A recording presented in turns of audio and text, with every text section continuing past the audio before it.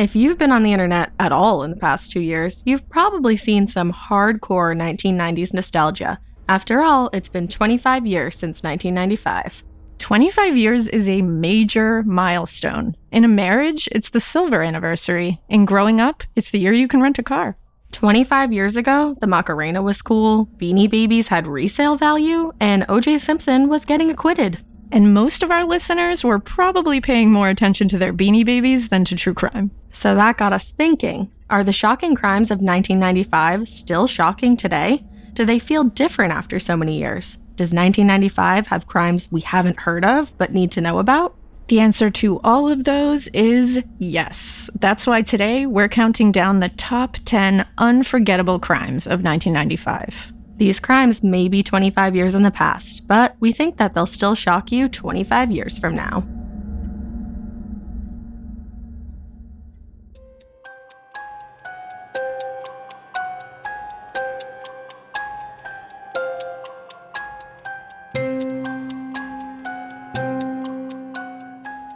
Hey all you weirdos, welcome to the Parcast Original, Crime Countdown. I'm Ash. And I'm Elena. Every week we'll highlight 10 fascinating stories of history's most engaging and unsettling crimes, all picked by the Parcast research gods. This episode, we're counting down the top 10 unforgettable crimes of 1995.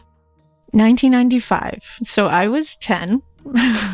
That's crazy. So I was having a very Beanie Baby moment, but I was also watching the O.J. Simpson's trial every single day. I was in the womb. You certainly were. So I definitely wasn't watching the trial, but I'm sure I was listening to it. Yeah, that's right. Ash wasn't born yet, everybody. Okay, I wasn't born yet, but I do have a great love for the 90s now. You do. You seem like a 90s kid. Yeah.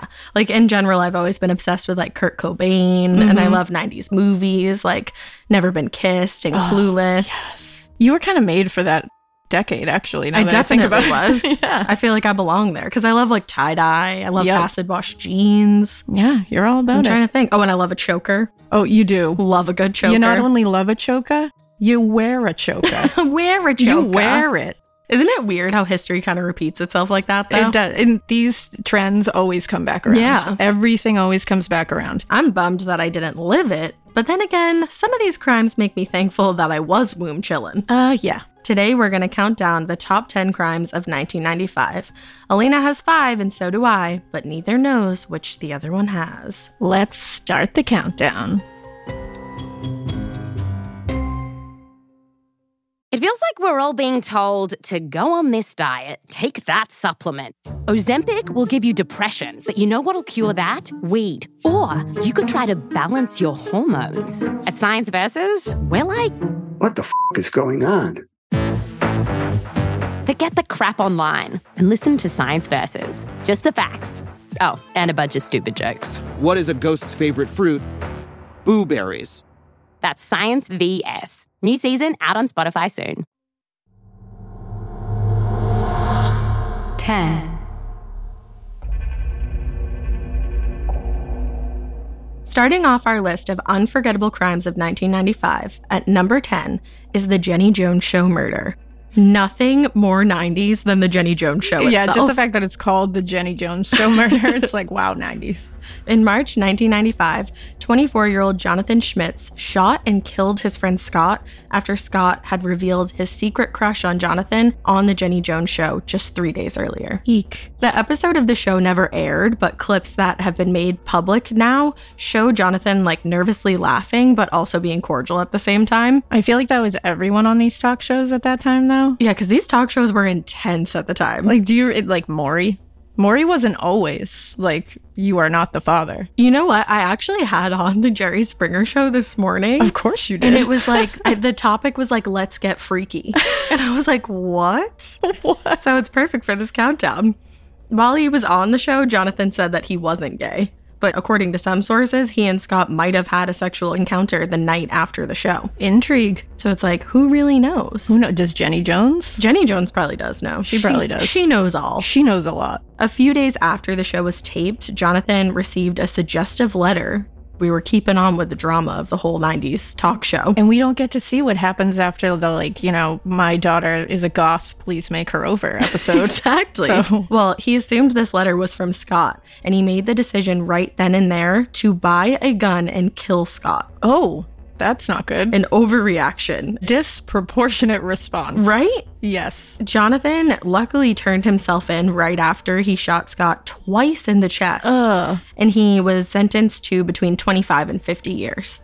Should have been more. I know. Well, luckily, Scott's family successfully sued the Jenny Jones Show for wrongful death. Good. But the judgment was overturned by the Michigan Court of Appeals. What? It doesn't really make any sense to me. But this whole thing really changed like daytime television and like talk shows like this. Yeah, absolutely. People weren't doing ambush things anymore. The ambush makeovers, the ambush secret crushes. Right. Yeah. Well, Jonathan Schmitz actually was released in 2017 after serving 22 years in prison. But he's not commenting on this whole thing now. Hate that. Ugh.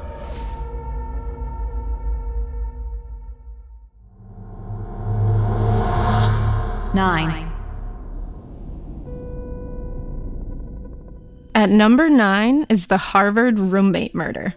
On May 28, 1995, 19-year-old Harvard junior Sinadu Tedessa stabbed her roommate Trang Fung Ho 45 times. Oh my God. 45 times.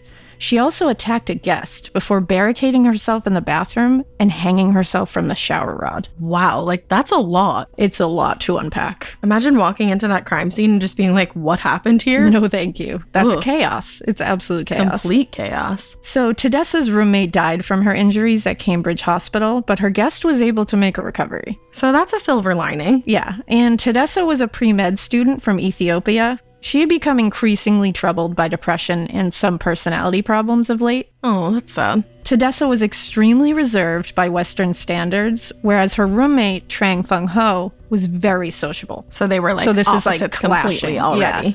Already it's just like these two personalities. Either they're going to get along great or it's going to clash. Yeah. Tedessa even expressed her feelings of hopelessness, which is really sad, by sending letters to local strangers. Really? That's just like so sad. That's really sad. When her roommate shared her desire to room with a different student senior year, Tedessa hit a breaking point. Oh no. So this was literally a situation like, you can't leave me. That's really scary. Yeah, no good.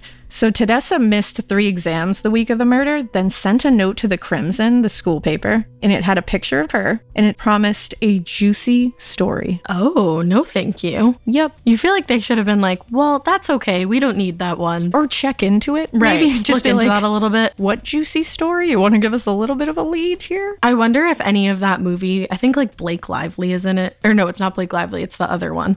The roommate. Oh, yeah. It's not, what's her name? Or like single white female kind of thing. They were Yeah. definitely inspired by that. Yeah, absolutely.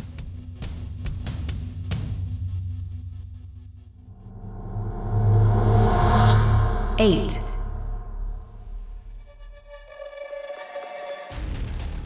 Number 8 on our countdown of top 10 unforgettable crimes of 1995 is the hijacking of Flight 857.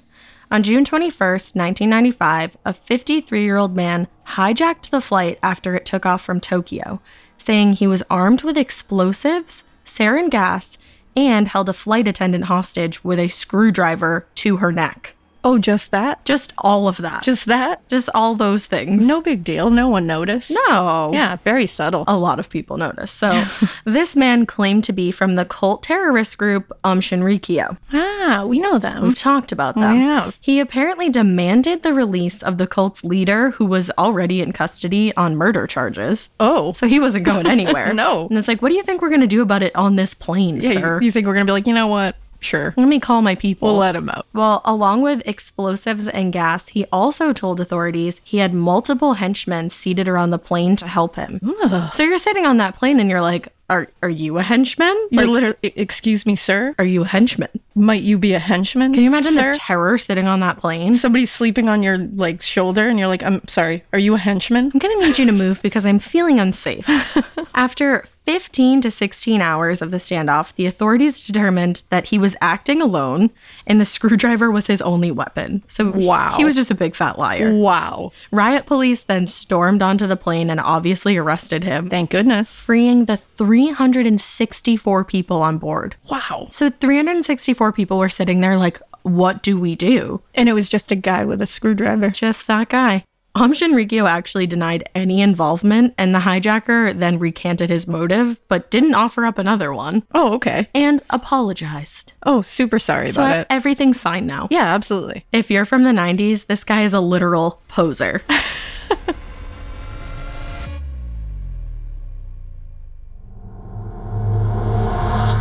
Seven. At number 7 this week is the murder of Unabomber victim Gilbert Murray. On April 24th in Sacramento, Gilbert Murray, the president of California's Forestry Association, a lobbying group, opened a package, which exploded and killed him instantly. Oh no. So Kaczynski was kind of like a really bad Ron Swanson, like the evil Ron Swanson. He was totally anti-modern technology. Off the grid. Totally off the grid. Like, he should have gone the real Ron Swanson way. It would have been much better. Go the path of light. Go get a steak and some bacon. Exactly. But he didn't. So he was very anti-modern technology. He hated seeing the forestry being torn down around him, and this is what sparked the bombing attacks. I mean, okay, but you literally could have done anything else about that. Make a sign. Make a sign. Make a call. Tie yourself to the tree. Go door to door. This just wasn't a good idea.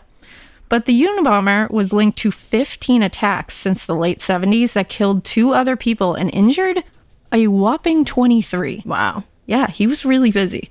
Gilbert Murray then became the 3rd victim killed by him since 1978.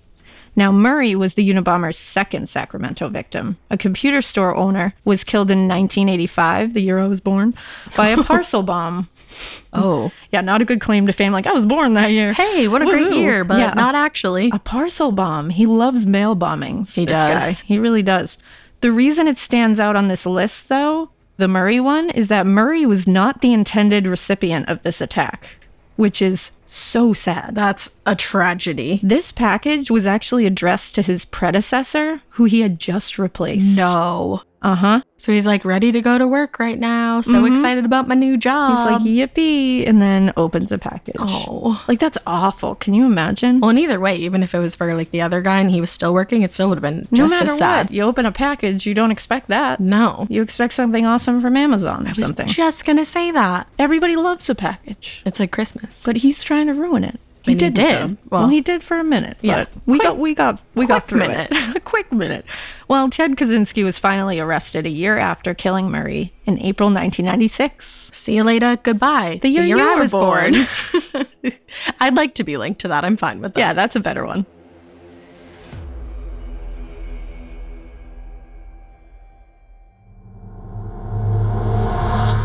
Six. Also on our list at number 6 is Deborah Green. On October 24th, 1995, Green set her home on fire in Prairie Village, Kansas, with her 3 children inside. Ugh, Damon. Horrible woman. Ugh. Well, Deborah and her estranged husband, Mike, were going through a divorce at the time, so she was really angry, I guess. So totally justified. Yeah, obviously. of course. That's crazy. Well, further investigation revealed that the past years were marked by depression and frequent job losses and just all-around failure. I would be shocked if it wasn't. Yeah, seriously. There was a lot of lead up to this.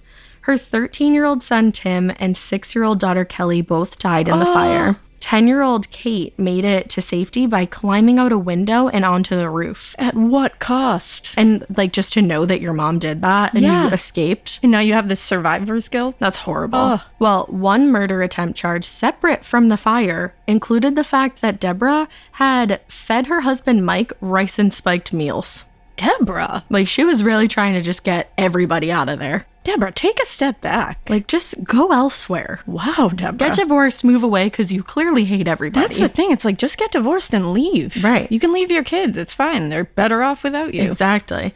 Well, Deborah was held on $3 million bail, Whoa. which was the highest bail ever required at that point in time by Johnson County, Kansas. Jeez. So clearly they were like, she needs to stay where she is. It's necessary. Deb appealed a few times, but luckily it's always denied. The answer is no, Deb. Goodbye, forever. Forever and always. XOXO, the legal system.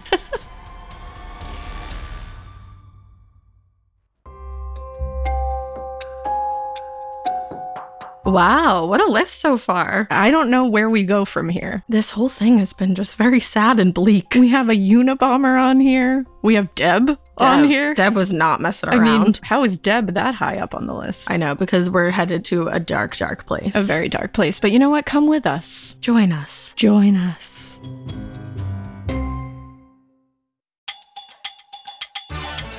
Hi, everyone. I'm Kate from Parcast Network, and I'm here to introduce a brand new podcast I think you'll love. It's called Blind Dating, and it's a fun twist on a classic setup. Every Wednesday, YouTuber and host Tara Michelle introduces one hopeful single to two strangers in a voice-only call. Through a series of illuminating games and questions, they find all the sweetness and awkwardness of a first date, minus the distraction of appearances. But once our hopeful single chooses their match, the cameras are turned on, and it's either butterflies or goodbye. You know you can find love in a bar or on an app. Why not a podcast? Blind Dating airs weekly with new episodes every Wednesday. You can find and follow Blind Dating free on Spotify or wherever you get your podcasts. 5. All right, let's jump back in with number 5 on our countdown of unforgettable crimes of 1995. Starting off the second half of our list is the Rettenden murders. On December 6, 1995, 3 local drug dealers were lured down a deserted farm road near Rettenden, Essex, England, and shot to death while they sat in their Range Rover. Okay. Yeah, you know this one, right? Yeah. I've never heard of this one. No, I actually haven't either. Yeah. I was like, yeah, I've heard of it, Yeah, Elena. I have. The Range Rover, I get it. Well, the Range Rover is important because this case has also been called the Essex Boys murders or the Range Rover murders. Which do you prefer? The Essex Boys murders. See, I'm the opposite. I like the Range Rover murders. I feel like the Range Rover murders did not do the people who committed this any favors when they were in prison. Yeah. Can you imagine being like, oh, hey, I'm just the Range Rover murderer? That's true. I agree with that. I don't think you'd be high up on the power list. But if I there. have to go, let it be in a Range Rover. I mean, you would be the Range Rover one, but not a murderer. No. We digress. It's a crime that became one of the most notorious killings in Britain for decades and has been the subject of a ton of books and a few movies. Yeah. The victims were members of the Essex Boys gang, which is why the Essex Boys murder was the gotcha. thing. Because Yep. at first you're like, what now? Why though? And their murders amplified the fact that there was an underground drug war happening in Essex. I feel like this really would be a good movie. I want to It watch would. one of these movies. Because it's like shining a spotlight on this now, Yeah. the dark underbelly, you know? Detectives investigating the murders called the crime scene in the car carnage. Ooh. Which, you know, when investigators are describing it that, like, poetically, Yeah. that it's bad. A massive police investigation would eventually lead to the conviction of 2 men who claim innocence. Of course they do. Their conviction relied heavily on a former friend turned police informant who many believe kind of spun a few tall tales. Uh-oh. Yeah, they think that he pretty much exaggerated his So account. he's a rat and he's a liar. And he's no good. You're not No going to good. last long, sir. Before the trial, the informant had agreed to a quote-unquote commercial arrangement with a journalist who would become a best-selling true crime writer. Oh, Isn't that crazy? Yeah, just a casual coincidence. No horse in that race, I'm sure. No. The whole trial and investigations reportedly exceeded £1 million, which is nearly $3 million in U.S. money. Ooh, Yep. expensive. Yeah, Range Rovers.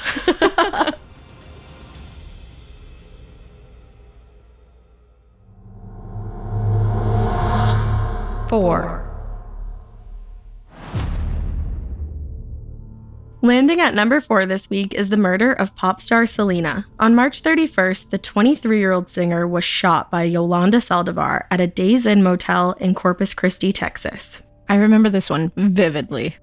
This is one of my favorite movies of all time. With Jennifer Lopez. If you need a good cry, turn on Selena. Who doesn't? Well, Selena was known as the queen of Tejano music, and her first English language album was months from release when she was shot. Ugh. Yolanda Saldivar was the president of Selena's fan club, and she was also in charge of Selena's boutique business. She was also a card-carrying bridge troll. Correct. Great description. Yeah. Well, it turns out, again, card-carrying bridge troll was stealing from the business, and Selena, being quick-witted and awesome And like a she savvy was. businesswoman. I know, right? She was doing it all. She was. Well, she caught on to what was going on. Of course. So she went to the hotel that Yolanda was staying at and asked her to hand over all the documents regarding her business affairs. She was like, I don't trust you with these, hand them over. Yeah, she knew what was going on. And she had a right to do that. It's her stuff. Absolutely. Well, Selena took the briefcase of documents and headed for the door on her way out. But as she was walking out, Yolanda shot her in the back with a .38 revolver. The cowardice that takes. It's like, really? As Really? she's walking out the door? Yeah. I hate you. Selena ran out of the room and made her way to the hotel's reception, said the words, Yolanda, room 158, and promptly fainted. Another example of how, like, genius Selena was. Even as she's bleeding out, Right. she's able to be like, here's the pertinent information. She's just been shot and she's like, look who did it. Thank goodness she did. I know. Well, she was taken to the hospital, but it was discovered that the bullet had caused irreparable damage to her lung. During her trial, Yolanda had argued that she accidentally fired the shot. Come on. Oh, it's so Come coincidental that all of this was happening and you accidentally shot the person who was probably going to sue you. And also, why did you point a gun at her Right. in the first place? Why was there a gun out in the Yeah. first place? Exactly. Well, the jury didn't buy it, just like us, and Yolanda Saldivar was sentenced to life in prison. rot? See you never. Goodbye.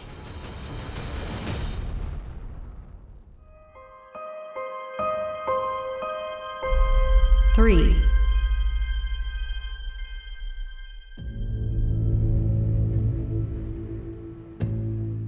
Number 3 on our countdown of unforgettable crimes of 1995 is the Shimrikyo nerve gas attack on a subway in Tokyo. Unlike when we mentioned the cults at number 8 during the plane hijacking, this time they really were involved. No posers. No posers. On March 20th, cult members walked onto central train lines with plastic bags of sarin gas and punctured them. Oh my God. This is insane. That's this brutal. attack. It's so brutal. Shimrikyo was a doomsday cult, of course, founded in 1984. It used a mixture of Christianity, Buddhism, and Hinduism, and they also used like yoga to draw in followers. Downward dog. So when you first read that, you're like, sounds rad. Let's just meditate. Like, this sounds great they and should very have just relaxing. held a yoga class that Yeah. morning instead. But that was not it at all. The cult was also full of top scientists. Like, really smart, brilliant minds were part of this cult. I know, that's the weirdest thing about the whole thing. Insane. And like businessmen and like doctors too. Yeah, like the most brilliant minds you can think of. Well, these top scientists were the ones who recreated the formula for sarin nerve gas. So didn't use it for good. The impact of the gas was immediate, and victims began to choke and vomit. This is not one of those things where you just like cough and fall over. It is a Right. brutal, gruesome death. And like slow, I would feel like. Awful. 13 were killed and approximately, are you ready?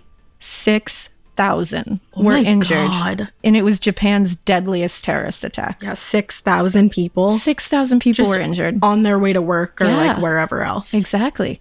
Thousands were blinded or paralyzed. So thousands of people walked away from this, I mean, for life. I was going to say impacted for life. It's crazy. And rescue workers had to wear hazmat suits and gas masks just to deal with the victims. Right, because there was probably like remnants and everything in This the air. must have been just chaos. And just like, so scary. what a, like, pandemonium. Yeah. The group's leader went through an 8-year trial, but he never explained the motive behind the attack or even acknowledged responsibility for it. He was like, but just so you know, I didn't have anything to do with that plane hijacking. I definitely didn't do that plane hijacking, I can tell you but that this, much. I don't remember. This, I'm not real sure. Which is weird, because you'd think going through all that trouble, these kind of dudes usually want to take responsibility you want for the this fame stuff. and the notoriety. So it's strange. Yeah. But this whole thing is strange, to be honest.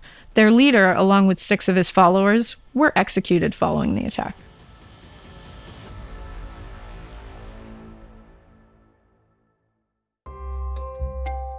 What do you think is going to make the final 2? Well, I didn't even realize that Selena was 1995. Yeah. I don't know what year I thought that was, but I remember it so vividly. I thought it was later, but that one I'm glad that's on the list. I think the movie was came unforgettable. out. Yeah, I think the movie came out like the following year, I want to say. Probably. I think the it was year you were 96. born. Yeah. I think that's why I remember it. You're like, when I was born. Seriously, though, watch that movie. And I had never heard of the Rettenden murders. No, I hadn't either. And So- I want to see a movie about that now, too. I know, now I'm like gonna look into I that. think you meant the Range Rover murders, though. Oh, excuse me, the Essex Boys murders. Let's fight about it. I don't know what the top two are going to be. Well, I know what one's going to be, but I don't know what the other one is. Me too. I feel exactly the same. So crazy. All right, well, let's just do it. Let's do it.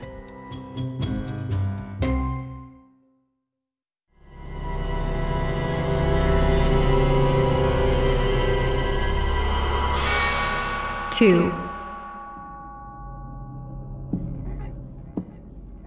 We're down to the final two spots on our countdown of unforgettable crimes of 1995.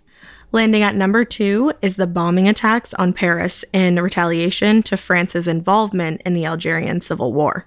Oh, that old thing. Yeah, you know. Yeah. That huge war. Yeah. Well, the bombers wanted to punish the French for supporting Algerian authorities who scrapped multi-party elections in 1992. An Islamist party had been poised to win that election, so this was like their retaliation for not letting that happen. Oh, not They were good. like, listen, this is the outcome we wanted and we didn't get it, so we're pissed. That's a very overreactive punishment. Again, I think that's a A theme lot on of this people list. getting very theatrical. The attacks began July 25th, which was the deadliest of all of them. So their first attack was the deadliest, Jeez, right out of the gate. killing 8 people. Ugh. The bombers packed nails and bolts around gas cylinders just to maximize the injuries in the blasts. They did that at the marathon bombing in Boston. The Boston bombing. Yeah, we all remember that here. My God. Yeah. I was at driver's ed that day. That one little specific detail where they said that there was like shrapnel packed in there just to cause maximum damage always like haunted me. And they did. So hearing it again is like, ugh. There would be 8 different bombings here in total, wounding over 150 people. Jeez. The final attack took place on October 17th. So this happened from July to October. Oh, I didn't even think of that that's such a long period of time. Yeah. And on October 17th, a bomb injured 29 people, 5 of them severely. Jeez. 2 additional bombs were thankfully defused by the police, and 1 actually misfired. Can you imagine what damage would have happened? Even more, if yeah. yeah. Algeria's radical armed Islamic group ultimately claimed responsibility for the whole thing. They usually do. Makes sense.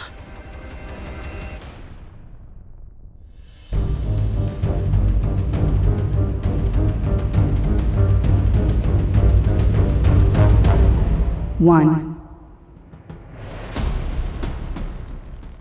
And that brings us to number 1 on our countdown of the top 10 unforgettable crimes of 1995. Are you ready? I'm ready. The Oklahoma City bombing. Oh, yep. I remember this one vividly, I can't believe too. I didn't think this would be Me on the neither. list. I can't believe I forgot it.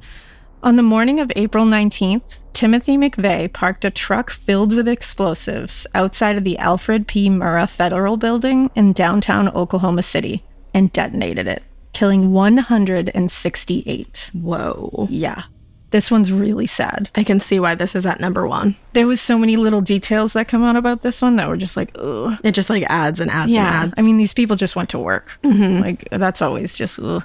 Timothy McVeigh fled the scene and detonated the device at around 9 a.m., which demolished a third of the building. I know. And if you picture a building and 3 parts of it basically getting just like completely demolished, is so scary. It's insane. And I remember seeing it on TV and it was just catastrophic. Yeah. Yeah, absolutely. 168 people were killed, including 19 children. Oh, no. Yeah. Hundreds more were injured. And the children, I remember hearing about it, there was a daycare for the employees. Oh. And that's, yeah, which, ugh. McVeigh was arrested less than 2 hours after the blast because, ready? His vehicle did not have a license plate. You're serious. I am serious. His getaway car was not equipped with a license plate. These guys always make the stupidest decisions afterwards, which like, I'm glad. I was gonna say I'm Yeah. glad, but like wow. But like, really? that of all things. You were able to create like an explosive that did that much damage and you couldn't put a license plate on your car? It's like book smart versus common sense. It absolutely is. 2 days after the attack, McVeigh's accomplice, Terry Nichols, turned himself into authorities. See, I was wondering if I couldn't remember if he Of had somebody course. that worked with him. I thought so. Absolutely. McVeigh met Terry Nichols during Nichols's brief stint in the U.S. Army. And the two represented the Patriot Movement, which is a militant right-wing movement that rejects government and any sort of law enforcement. Oh. Which seems to fit here. Yeah. McVeigh wanted to avenge the raid on the Branch Davidians in Waco. We talked about that. We did. And attack a building with as many federal government agents as possible. But you're also getting, like, everyone's innocent, but it's like you're trying to go after these certain people for your revenge. You're also killing kids who have nothing to do with this. But it's like he didn't care, obviously. No, of course not. Terry Nichols was sentenced to life in prison, while McVeigh was sentenced to death. And he was executed by lethal injection in 2001. See, I'm like in between on the death penalty. Like, I can see both sides. And for this one, I'm like, yep, okay. Sure, you deserve it. Goodbye. Bye.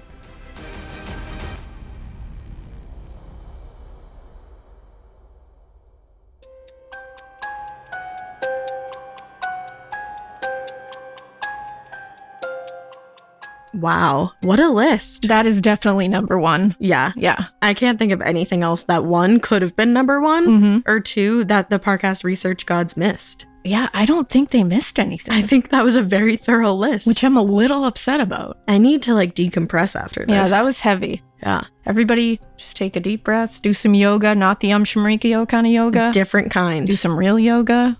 And just, just love each other. Yeah. Stop doing this stuff. Just make a sign and protest instead if you don't like something. Because that's cool. Yeah.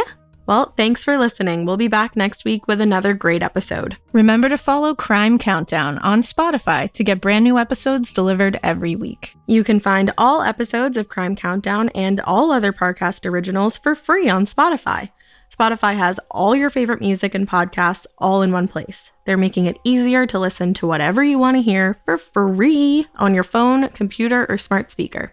And if you can't get enough of these creepy crimes, check out our After Crime Countdown podcast playlist on Spotify, where we've handpicked even more episodes about this week's stories that we think you'll enjoy. And if you like this show, which we hope you do, follow @Parcast on Facebook and Instagram and @Parcast Network on Twitter. If you like Ash and myself, which I hope you do because you made it this far, you can follow our other venture, Morbid Podcast. You can follow us on Instagram @Morbid Podcast or on Twitter @AMorbid Podcast. Thanks for listening and keep it weird until next Monday. Please do. Bye. Bye. Crime Countdown was created by Max Cutler and is a Parcast Studios original.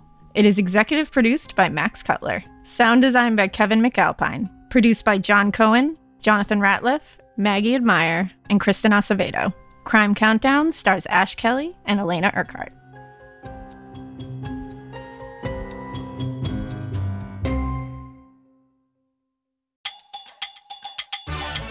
Remember to follow Blind Dating for a dash of romance and rejection. YouTuber Tara Michelle hosts, and she's thrilled to help hopeful singles meet their match once they've survived the hot seat. Follow Blind Dating free on Spotify or wherever you get your podcasts.